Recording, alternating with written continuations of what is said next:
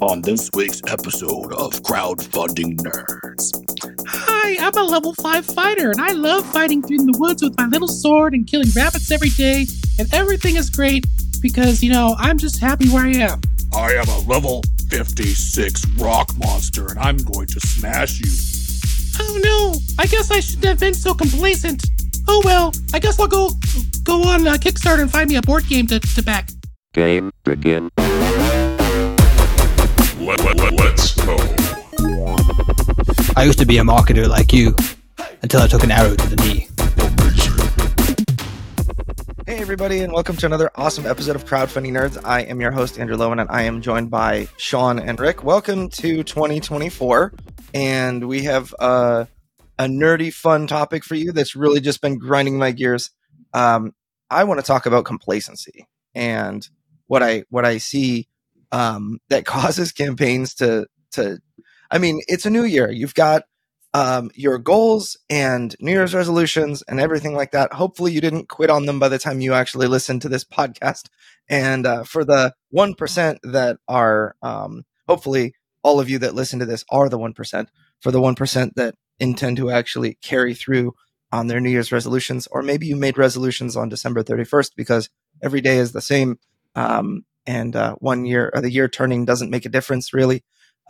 This podcast is for you. My resolution is the same as last year's. Okay, well, 1920 by 1080. Just continue to be awesome, or Just using the same monitor. You see, you're a dad. You can make jokes like that. Oh, mine changed. I had to get a bigger one because Andrew gives me too much work. See, I have three monitors, and I don't know my resolution anymore. So. I can't do multiple monitors because I don't have the space. I have an itty bitty little desk and an itty bitty little bedroom. So I just have a wide one, which was cool because I got it on a Black Friday sale. Otherwise, I wouldn't have been able to afford it. And it's wide. I don't know what the dimension is, but it's like two screens in one. So is it one of those that are like bowed, like kind of a curved screen? No, those are really expensive. Yeah, I have to be a little budget wise on my ordering. So no, this one's just I saw somebody with one of those things. It's like, dang, it's basically three monitors next to each other where you can block one, like you full screen your internet browser and it takes up like a third of this massive screen in front of you. Yeah, those like, are about 1,000, like, I think. Wow. Yeah, that seems. I know that it was possible to play League of Legends on three monitors, and you could see all three lanes at the same time. No way. That's cool. So at one stage, I was selling professional laptops to gamers, and that was one of our selling points. Oh, you could play League of Legends and look at all three lanes at the same time. Holy cow. Because there are laptops with three display ports. I miss that game. I haven't played that in a while. I was a mid player. I still watch it on, like the World Championships. Every October, November, I always watch the World Tournament and kind of get back into League and whatnot. I want to say it's the biggest esports event of the year is the League of Legends World Championships. There are like over 1 billion people that watch it, which is pretty wild. But yeah, I used to play mid was my main role. And so it would be nice to have a monitor that looked at like the river right above me and the river right below me for mid so that I got ganked less. That would be nice. I sucked at mid. Mid was not my good game. Yeah. You just strike me as a support player, Rick. Yeah, I was more defense. I was either the upper or lower. And I just went down the tower line. Yeah. Sean, you strike me as the AD carry, the guy that's like just trying to farm and then pwn all the noobs 1v9 at the end of the game. It's like, all right, I geared up. I'm leveled and totally tricked out. Now no one can beat me. So, but you can't do that on a private server. I never liked League of Legends. Never got into it. Yeah. So I bet you know what you're talking about. You got no lols. No LOLs for you. Let's get back into this topic at hand. So let me kind of, I know that we, Sean introduced this at the beginning of the episode, but I wanted to talk about complacency specifically for, no, this is going to really help, I think, first-time creators, but specifically this is for people who have run a crowdfunding campaign, because I see the same problem kind of reoccurring, and just we've done well over 150 crowdfunding campaigns now, and we've brought many of those clients to e-commerce and supported them through retail and everything. And there's this thing that happens when somebody, and myself included, I get, my next Kickstarter campaign, I've got now at least 5,400 emails that are a part of my list, and they regularly open and other things like that. But and there are a lot of others that have run a Kickstarter and have an email list or have built an email list. The mistake that I see people making that I wanted to address is that they get complacent and say, I have this audience that is, and then they make the assumption that is wrong. This audience that is mine, therefore they will support the next thing I make. And what that assumption that is wrong it's actually more like, it's like we talked about 2 podcasts ago, this concept between ice cream and shark bites. They're correlated, but they're not, one doesn't cause the other. When there's more ice cream consumed during the summertime, it also happens that there are more shark bites in the summertime. So the more ice cream that's consumed, the more people get bitten by sharks is not correct. It's the summertime. There's a missing piece, which is that it's hot, so people eat ice cream, but it's hot, so people get into the water. So that the actual link between ice cream and shark bites is the heat of the summertime. And so that third element missing totally gets people to make the wrong conclusions. So the problem in a marketing sense in regard to complacency is that I have an email list of people that backed my last game or that know about me and that receive my content. Therefore, they will support my next campaign because they've already supported one or something like that. And so I think that the missing component is that people support things that they want. So if you're sending, we see, the most common problem is where we see people like they make one kind of game and they fund that on Kickstarter, and then the next game is a completely different genre, completely different theme, like a lighthearted party game, and then the next game is like a super heavy dungeon crawler, and that's just not going to attract the same type of audience and everything. So that's like the easiest example to point out, but there are others. And so we've had a couple of these that have kind of occurred over the years that we've been doing this. And I just thought I want to make a podcast for people that will help them avoid this problem. So what are you guys' thoughts? Do you have any thoughts to start us off? Well, I'm thinking maybe before we dive into the weeds, we define complacency, because it's a word that people might not use too often in their vernacular. So Andrew, how are you defining that term and what you mean by it? So I guess it's where people feel confident in their current position. So as a company, you've got your email list. Maybe you have a product that is good that people wanted, and you've achieved some measure of success, and that measure of success has caused you to rest on your laurels a little bit instead of when you imagine back to when you're hustling for your very first project. You're working hard. For me, I worked super duper hard to get one person to care. I remember some weeks I would have one person sign up to my email list, and that would be like, I would have been lucky to have that one person. And I hustled to make that happen. After a while, we started running ads. We, got a little more notoriety. We had, at one point we had 400 people jump on our email list in like 3 hours because a post on Board Game Revolution community went viral and whatnot. But that was all from work that, just plugging, hitting the pavement and working and trying to share about the game, bringing it to conventions and other things like that. So now I'm not able to do the work that I did at that time. I have more children. I have young children, now a 6-week-old baby or a 7-week-old baby. And the type of work that I can do changes. However, I need to kind of continue to keep my eye on the ball. If I just rely on, I have 5,400 emails now and a successful Kickstarter campaign and a Board Game Geek following and a Facebook group and a Discord server that's active, I will just make another thing and all those people will jump on board. That's where what that kind of mental position would cause would be, I wouldn't necessarily keep those communities actively engaged myself. If I'm like, hey, I need to earn these people's respect, I need to earn these people's we'll say their willingness to participate.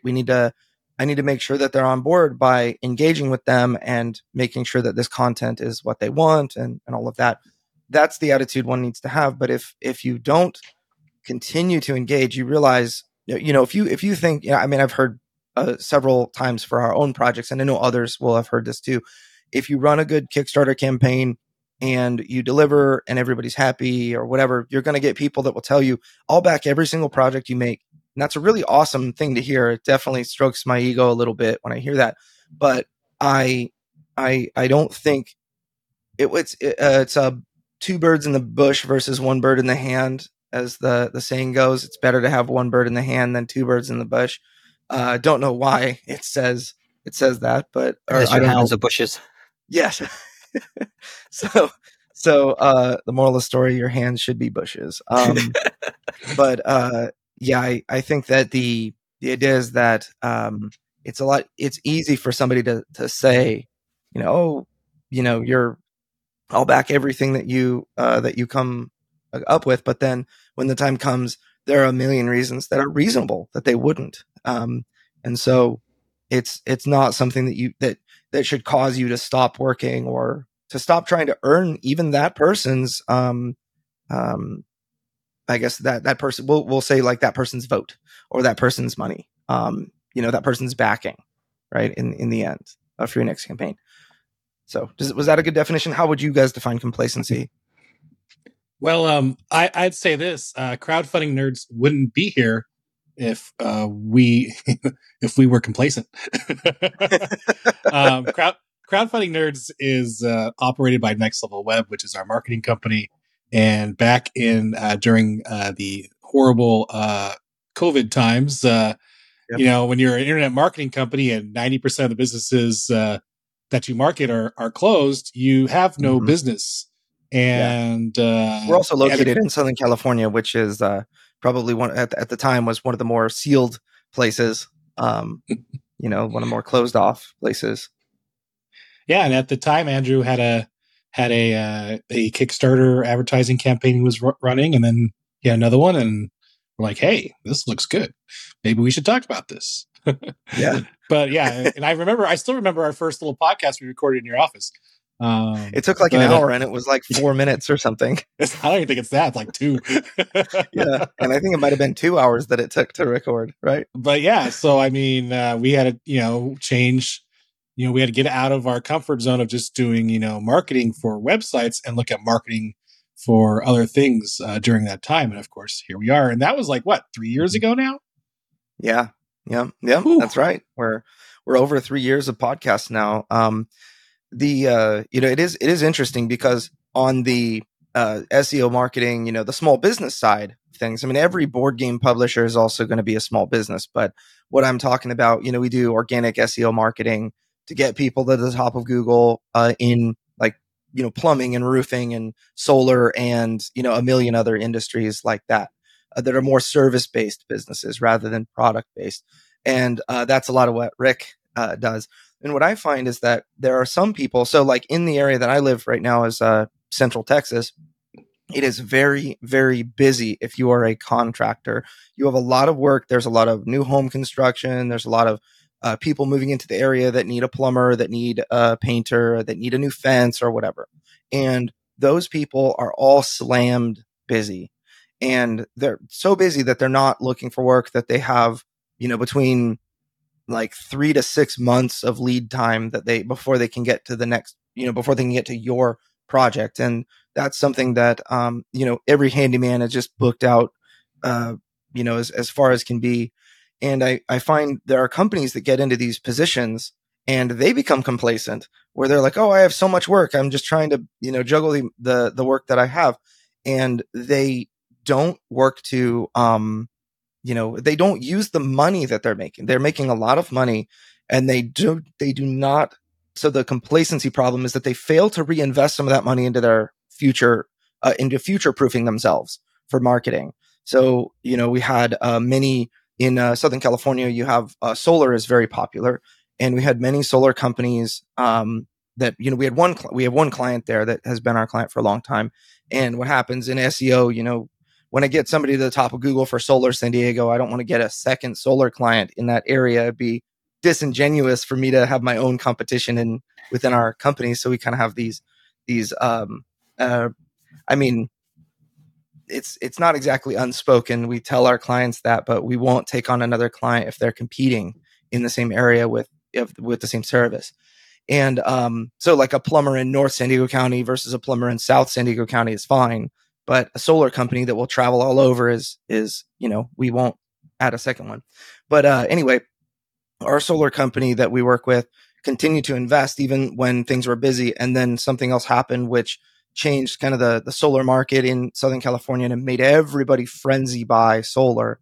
And they ended up selling millions of dollars of solar contracts that it would take them over a year to finally get to the last home and everything like that. And so now they're sitting on a boatload of cash and they have a bunch of jobs to do and they're kind of plugging away, but they're still investing in marketing with us. And I think that when all of those jobs are done, solar in San Diego has actually taken a significant hit because of this. I don't know if you guys will understand, but something NEM 3 versus NEM 2. It's like solar is less profit, or it's not able to pay itself back as quickly as it used to. Is kind of the idea. And so when all of those jobs are done and when that cash is gone, they would suffer greatly if they didn't continue to market and invest that money and other things like that. So whenever somebody, I see it all the time where businesses used to do really, really well, and then they go through lean times and some of the big ones just don't survive or some of the people who were formerly very successful just don't survive. It's because when they had the money, they invested it poorly, or they just didn't invest it properly and that kind of thing. Yeah, I think one of the dangerous assumptions is to assume that your success will continue indefinitely in the future.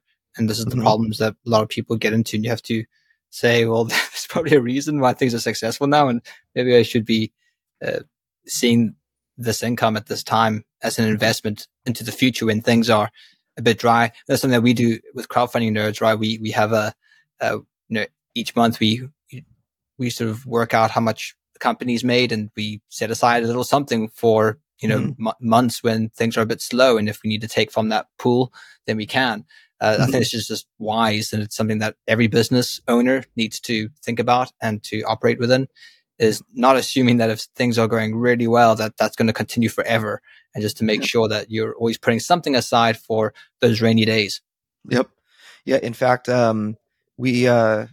Rick, you could probably talk about the moving company, the northeastern quadrant of the U.S. moving company that used to just crush it, and then something happened and it's not. But you made me think of that one right away. Still a client of ours, but going through some really rough times. It was just. I think the problem is, I'll say this before I pass it off to Rick, but the problem is that humans think they're going to be in a more advantageous, better position, making more money, being more successful 5 years from now than, that's just general across the board. Everybody thinks that they're going to be in a better position 5 years from now rather than in a worse position. And so I think that when we use that assumption to make life altering, or to make decisions when that your future self won't appreciate, I think that's where people start running into problems. I don't know if you have anything to add, Rick, now that I actually it's funny because it actually happened to two moving companies, and it was in the north. It was northwest, not northeast. I was a little confused. Northeast. Northwest. I'm like, I was thinking of a communications company you're talking about, but actually there was also there was two. There's one that was still a client, and then there's one that actually just disappeared and went out of business, and we never heard from them again. and yeah, it can be very volatile. Well, you especially if you're a contractor, and you have extra help. So if you have other people working for you, things can be going well. So you keep hiring, and all of a sudden, if you're not, investing in making sure that work stays, all of a sudden you have like 10 people with nothing to do. And of course, then you're going to have to make some tough decisions on what you're going to do with those 10 people. So yeah, it could be tough. In fact, that's usually where we kick in, as a lot of times companies were doing well and all of a sudden they're not doing as well as they used to. And then they start calling us saying, hey, we need some help. And in fact, we've had a lot of Kickstarters do that too. They launch their game and all of a sudden like, oh, we're not doing as well as we thought. Maybe we should look at some marketing. And then they call us, and usually we tell them by that time it's a little too late and then you need to probably relaunch. But yeah, it's the same thing. It's more of an afterthought than a prepared pre-thought. I probably said that bad. Forethought. Yeah. Thank you. Yeah. So for everybody listening to this, my number one takeaway is that when you look at, everybody has this vision for where they want to go. And if you don't, you should establish a vision for where you want to go so that each step is taken in the correct direction. Right. So the proverbial mountaintop that you're looking to get to, you're on this path far away from the mountain and you are trying to look through, clouds and forest and other obstacles, maybe knights and orcs and all of that. If you're a fantasy nerd like me, will start to kind of brew in your imagination as you envision this mountaintop. You can see the mountain, kind of like the Lonely Mountain in The Hobbit, where they look at the Lonely Mountain at the end of the first movie. That image of the mountain that they need to get to is one that I think is everybody's on as far as the hero's journey or the journey for your company or whatever it is that you want to do in life. And so I think that you might not be able to make steps directly as the crow flies toward that destination, but you should be making steps that are going, maybe there's a chasm that you can't cross. You needed to go around to the bridge or whatever. But every step should be taking you closer toward that end goal. Right. So the advice that I have for you, anybody listening to this, my number one key takeaway, if you listen to nothing else, is that given that understanding of every step you take is toward in the correct direction, the next step you take is the most important one. The most important step you take is the next one. And so I find a lot of people overlooking the step-by-step process where they look at the mile by mile, or they look at the 1 year, 3 year, 5 year, but they're not looking. So the failure I think that a lot of people make in relation to this point is that they so you need to take as your yearly goal, breaking into 12 monthly goals that add up to achieve that yearly goal. But the monthly goal you have to break into daily steps that, hey, I do this 30 times, or I do these things in 30 days, I achieve my monthly goal. If I do those things, 360 times, then I achieve my 12 monthly goals, which will give me, my yearly goal. And this is, I guess, by the lunar calendar, because I said 360. I don't know if you guys do that, but it's something that I do with my wife. To be honest, we haven't done it in a while, but we tend to make 6 month goals. Every 6 months, we just get together as husband and wife, and we set 6 month goals. And it's good because we'd hold each other accountable, but we also then break it down, those 6 months into, okay, well, what do I want to get what do I want to achieve in 3 months? And we sort of help each other work out something that is realistic, but it's also achievable.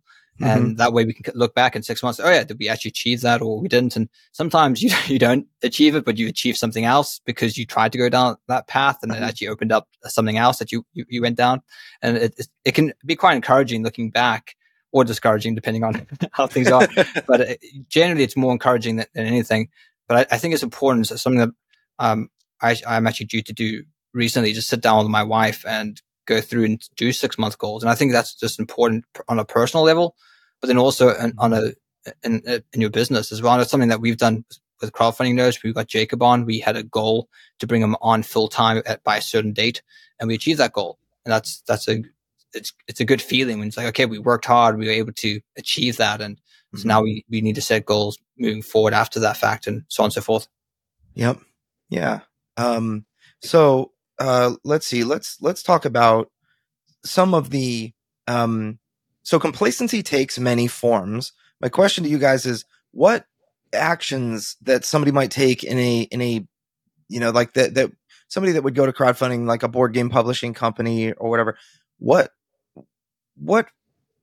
does complacency look like in a company like that? Or I mean, in any company is fine.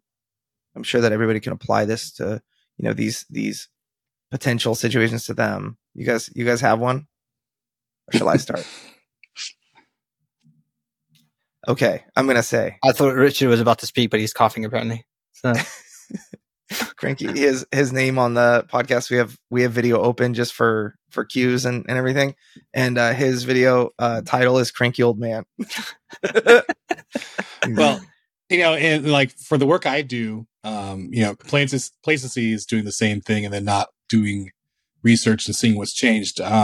Google, back in the good old days, Google would update their algorithm maybe once or twice a year.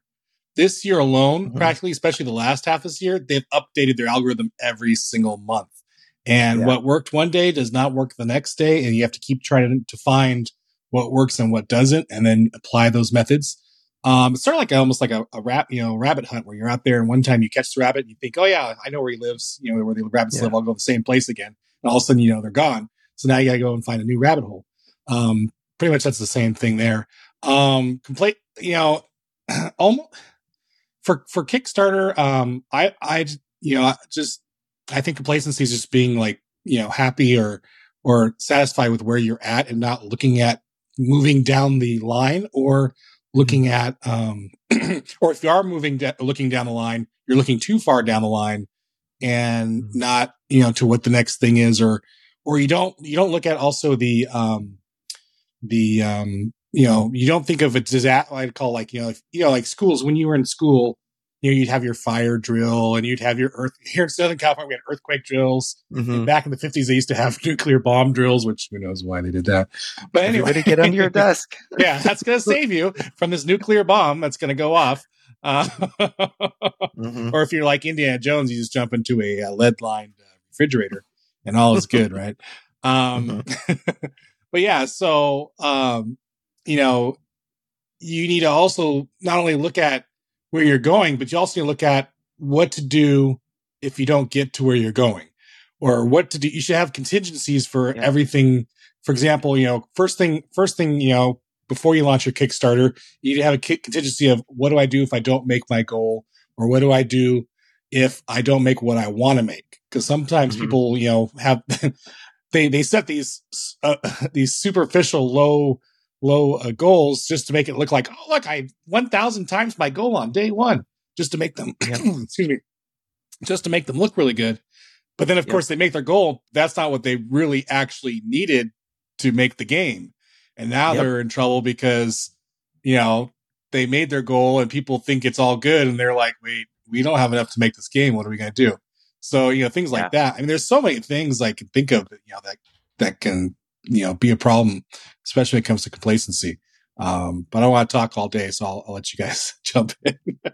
Yeah, well, that's a really good point that you brought up, and I think that contingencies. So I have two personally types of goals that I put together. One is my big, hairy, audacious goal, and I think I've shared it a number of times on this podcast. For the next Deliverance Kickstarter campaign, I want it to make at least $1 million. And if I don't make that goal, am I a failure? If I only made 400,000, did I fail? I mean, I guess in the strictest sense of the word, I did not make $1 million in this made up case, but it doesn't mean that I am a failure. I think that success is paved with failures. So over and over again, as a business person, you should be failing, and you should be failing on a regular cadence. It's just the way that things go. It'll be nice in heaven. There won't be any weeds, any setbacks, but that's not the way it is here. And so, you've got to just number one, give yourself some grace. Like if you didn't happen to achieve a goal, you're not perfect, you're fallible, and you just need to like chill and reevaluate. So I think that you need to give allowance for unknowns. You need to give allowance for the market itself to say how much they liked it. I mean, maybe, we made $314,000 in our Kickstarter campaign for Deliverance. I'm hoping that the market will say, we love this so much that that a bunch of other people jump on board, and that's how we make our $1 million. If the market tells me something else, it doesn't mean that people don't like the game. It means, if we don't make $1 million, it just means that that I have more work to do.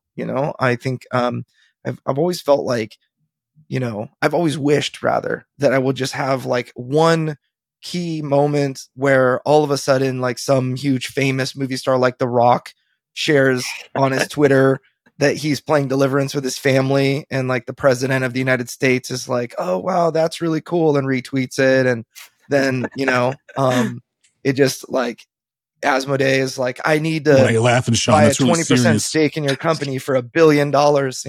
That's what would be nice. But I don't, as far as I know, The Rock, I don't even know. I don't even use Twitter. So, like I barely use Twitter, but, X. Yeah, X. So, Whatever. Yeah. Twit So this. Yeah. I ran ads on X to see if it worked. It didn't work very well, but, you got X on X. Yeah, I mean, it was just low returns. Better to put that money to Facebook. Well, But, I can advertise your yeah. game. I got this bald head, that I can sort of look like The Rock. $20 my next and I will pay for the tattoo. My next cosplay. So, yeah. No, I think one way to fight complacency is to sort of harbor this attitude of gratitude and not constantly looking to the future, but sometimes looking back, because you might not be where you want to be, but you're not where you used to be. Came from. Yeah, and that can be quite encouraging if you can see progress in your life and where you're moving. The fact that you even got something successfully funded, you have a small community of people who are standing behind you. That in and of itself is something to be quite grateful for, and to steward that wisely, because not everyone has that, and that took a lot of work to generate, and not to sort of take for granted the kind of positions that you're in and the opportunities afforded to you. And I think this can be a danger when you have a larger audience, and this is what we've sort of been talking about, because success sort of breeds success. Sort of, it's easier to build an email list when you have a larger email list. You have more people to mobilize, and I think the danger then is to sort of think that. I think the danger always arises when you start looking at success people more successful than you. That as well, but also if you start looking in terms of numbers, if you start number crunching, because behind those numbers are people, and that's the thing that you're, as a business, you're serving people, you're providing goods and services that help them achieve something. And if you're just looking at numbers, it very quickly can become a numbers game, and you need to look at numbers. It is important, but if that's all that you're doing, to realize that there's actually people whose lives are being impacted by the things that you're doing. I think that your attention can start being, you can put that you're focused on the wrong things. Instead of satisfying your customers, it can be about reaching certain arbitrary numbers. And that's just a path for disaster, I think, in the long term, where, you're hitting these numbers, but what do they mean? How does it actually impact the market? How is it actually satisfying your customers? Is it going to provide long-term satisfaction, which makes people want to come back to you and build your brand? Or is it just a quick cash grab that makes the numbers look good, but, your business is not going to last 10 years? Right.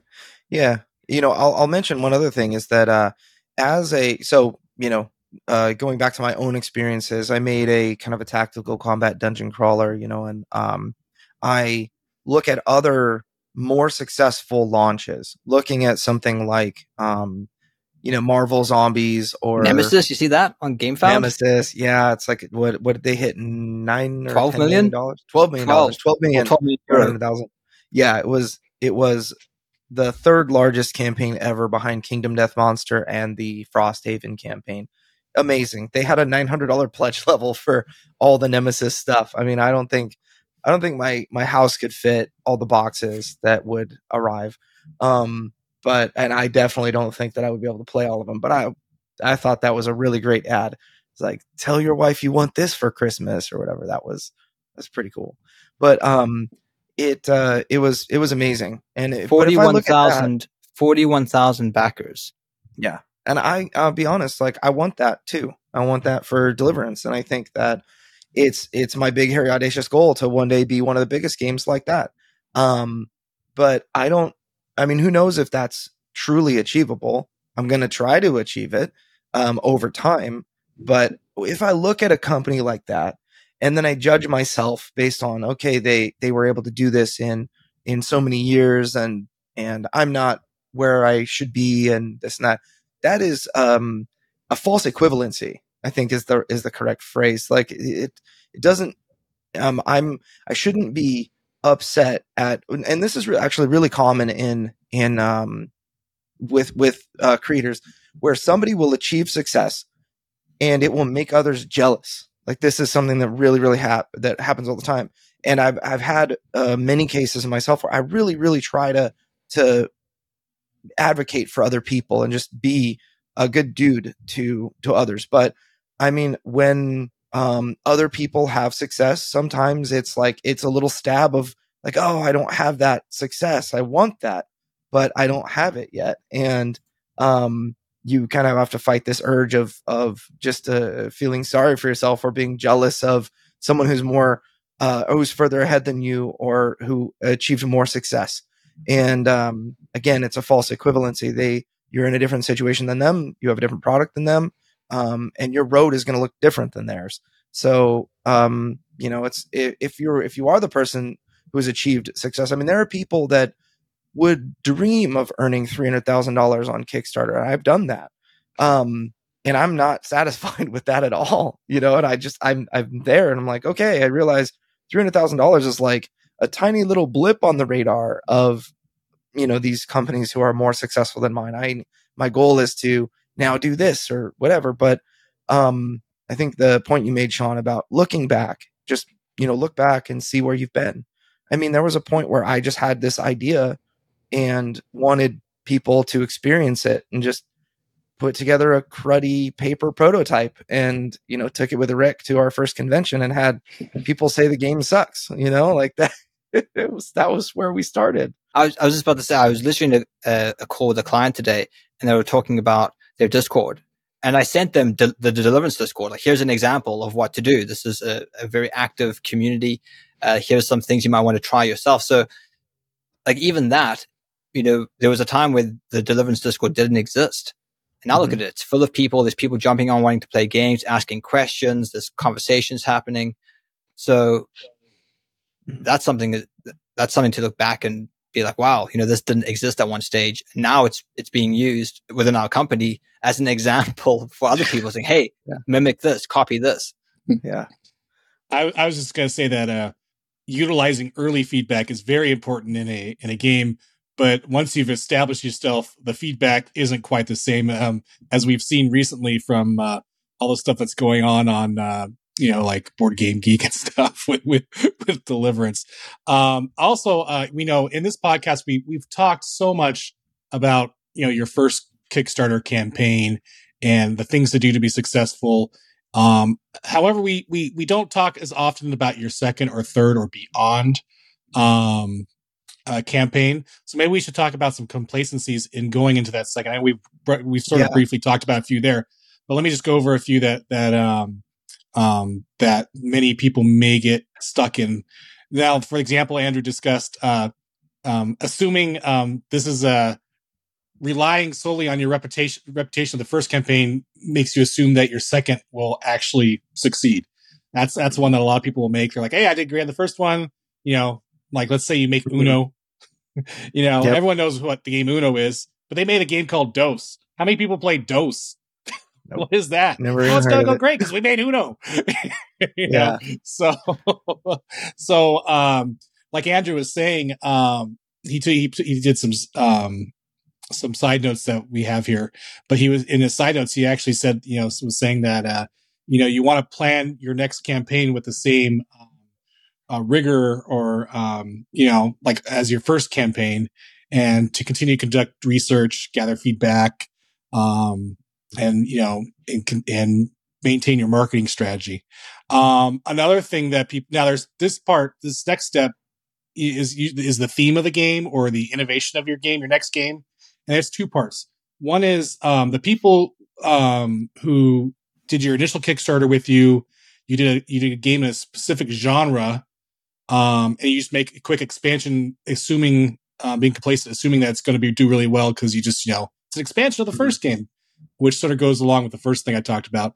But also people, go the opposite and do like they go, the game was a cooperative, player game. And now it's a zombie apocalyptic single player blood and gore game. I don't know.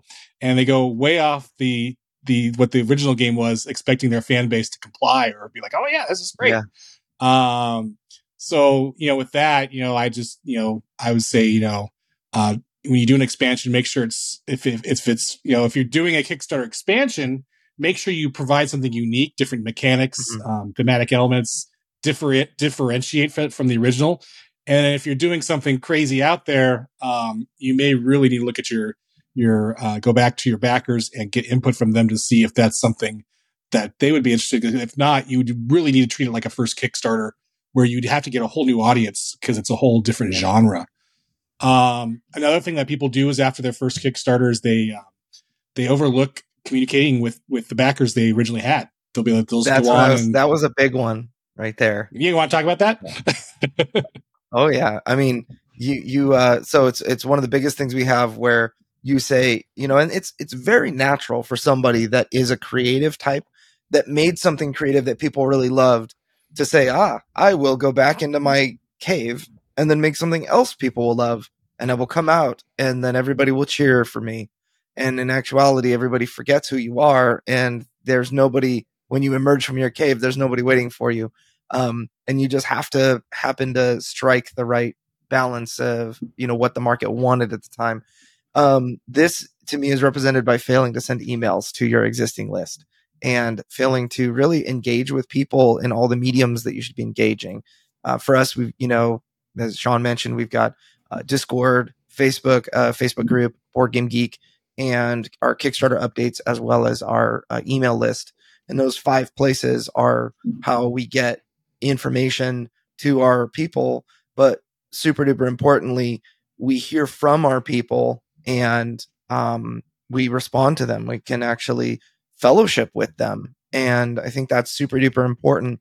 We're hearing about what they want, what other, what things they didn't like, what things they want to, would hopefully see in the next Kickstarter campaign, what they would buy, and other things like that. So I'm, really trying my best to keep an ear to the ground for what my audience wants.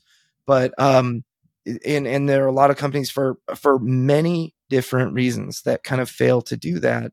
One of them, and this is a temptation for me as well, is to spread myself too thin with a number of different, very different intellectual properties. So if I made, have an idea for kind of a, like an RTS game that would be fun, that would be maybe space themed or something like that. And if I made that, I would need to cultivate a fan base around that game too. And being honest, I just don't have the time to do 2 things. That like, I already do 2 things and I don't have the time. I do Deliverance and I run Next Level Web. Like in crowdfunding nerds, this is like already a challenge. And then, we try to, get them to mesh together and as best we can. And, it's one of those things that I see companies that have multiple different types of games. They really don't have the resources to be able to, build and keep communities engaged in all of that region, or all of those different intellectual properties. Like I've decided for now, I'm just sticking with Deliverance because it's what I have the time for. It's what I know people want.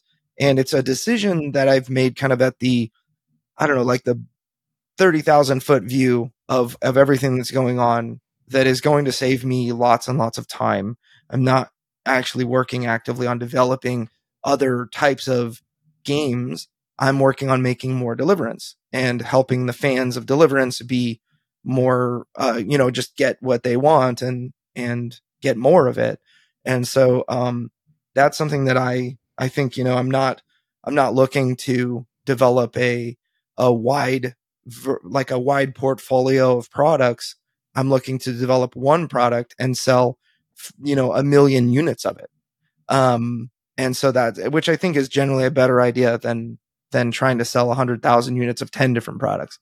I think you'll have more success with the one that people really want. And then as we grow larger with the publishing company, if we do make $1 million, maybe then I can actually have people that work on something else. But it's that I think that people tend to spread themselves so thin so quickly. They're like, all right, I made, $80,000 with my Kickstarter, and they're like going to work on 3 to 5 different campaigns or different games at the same time. And they end up not making any of them. So it's a tough, kind of a tough road when you spread yourself too thin. I think another thing to keep in mind is that no matter how big you get, you're never too big to fail. Mm-hmm. I don't know how many of you remember cars? Well, or a bank. I don't know if any of you remember Google Plus. Mm-hmm. Google tried to create their own social media thing, which it was the fastest growing social media platform. I want to say it had like 10 million people adopted in like 14 days. Well, it's because they forced everyone who had a YouTube account to convert and have it, and then no one stuck around. But that failed. So even Google, with all their financing and being able to convert all their YouTube accounts to a social media site, failed. Another one is Valve. They created a kind of like a Hearthstone card game, digital card game clone called Artifact, which flopped. You have Blizzard with Diablo Immortal. It's a Diablo mobile game, which people were not happy about. So even these really successful businesses have made flops, have made failures when they've tried to breach into other markets or try something different. So no company is too big to fail. I think it's one reason why Valve particularly stops making games, because they make money from selling other people's games. Why take the risk of creating a game that potentially can flop? Yeah.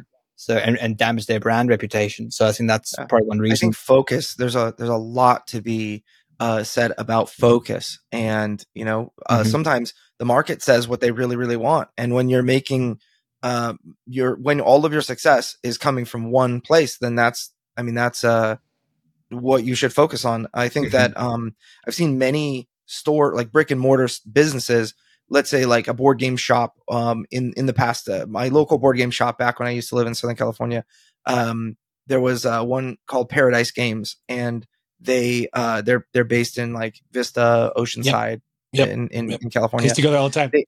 It was In-N-Out Burger and Paradise Games for Friday Night Magic or Yu-Gi-Oh or Pokemon or whatever, board game night. And they had their store owner, his name is Rob, really nice guy, and he had several stores. I want to say at the time he had 2 stores. His main store, and which was he kept on taking more real estate from like the commercial lot that he was in. He kept taking more suites, and he was at a strip mall, and when the neighbor would move out, he would just expand. And which is great. That business is doing really well. But he told me one day that his other business was just the other location just kept losing money. And the only reason that it existed was because the first location was so profitable. And so what he ended up doing was, after like a 5-year lease or whatever, he ended up closing down that second location and just continuing to invest in the primary location, which I think that the reason for this is because, he was able to be he was either going to have to divide his attention between 2 or just focus on the one that worked. And I think that it, for whatever reason, maybe a combination of the staff or the situation in the other location was just not right, and maybe was going to take too much work. It was just more worthwhile for him to focus, and that business is still very successful and ever expanding. So I think there's a lot to be said for just focusing on what is currently working and doing more of that. Right. So we should wrap it up.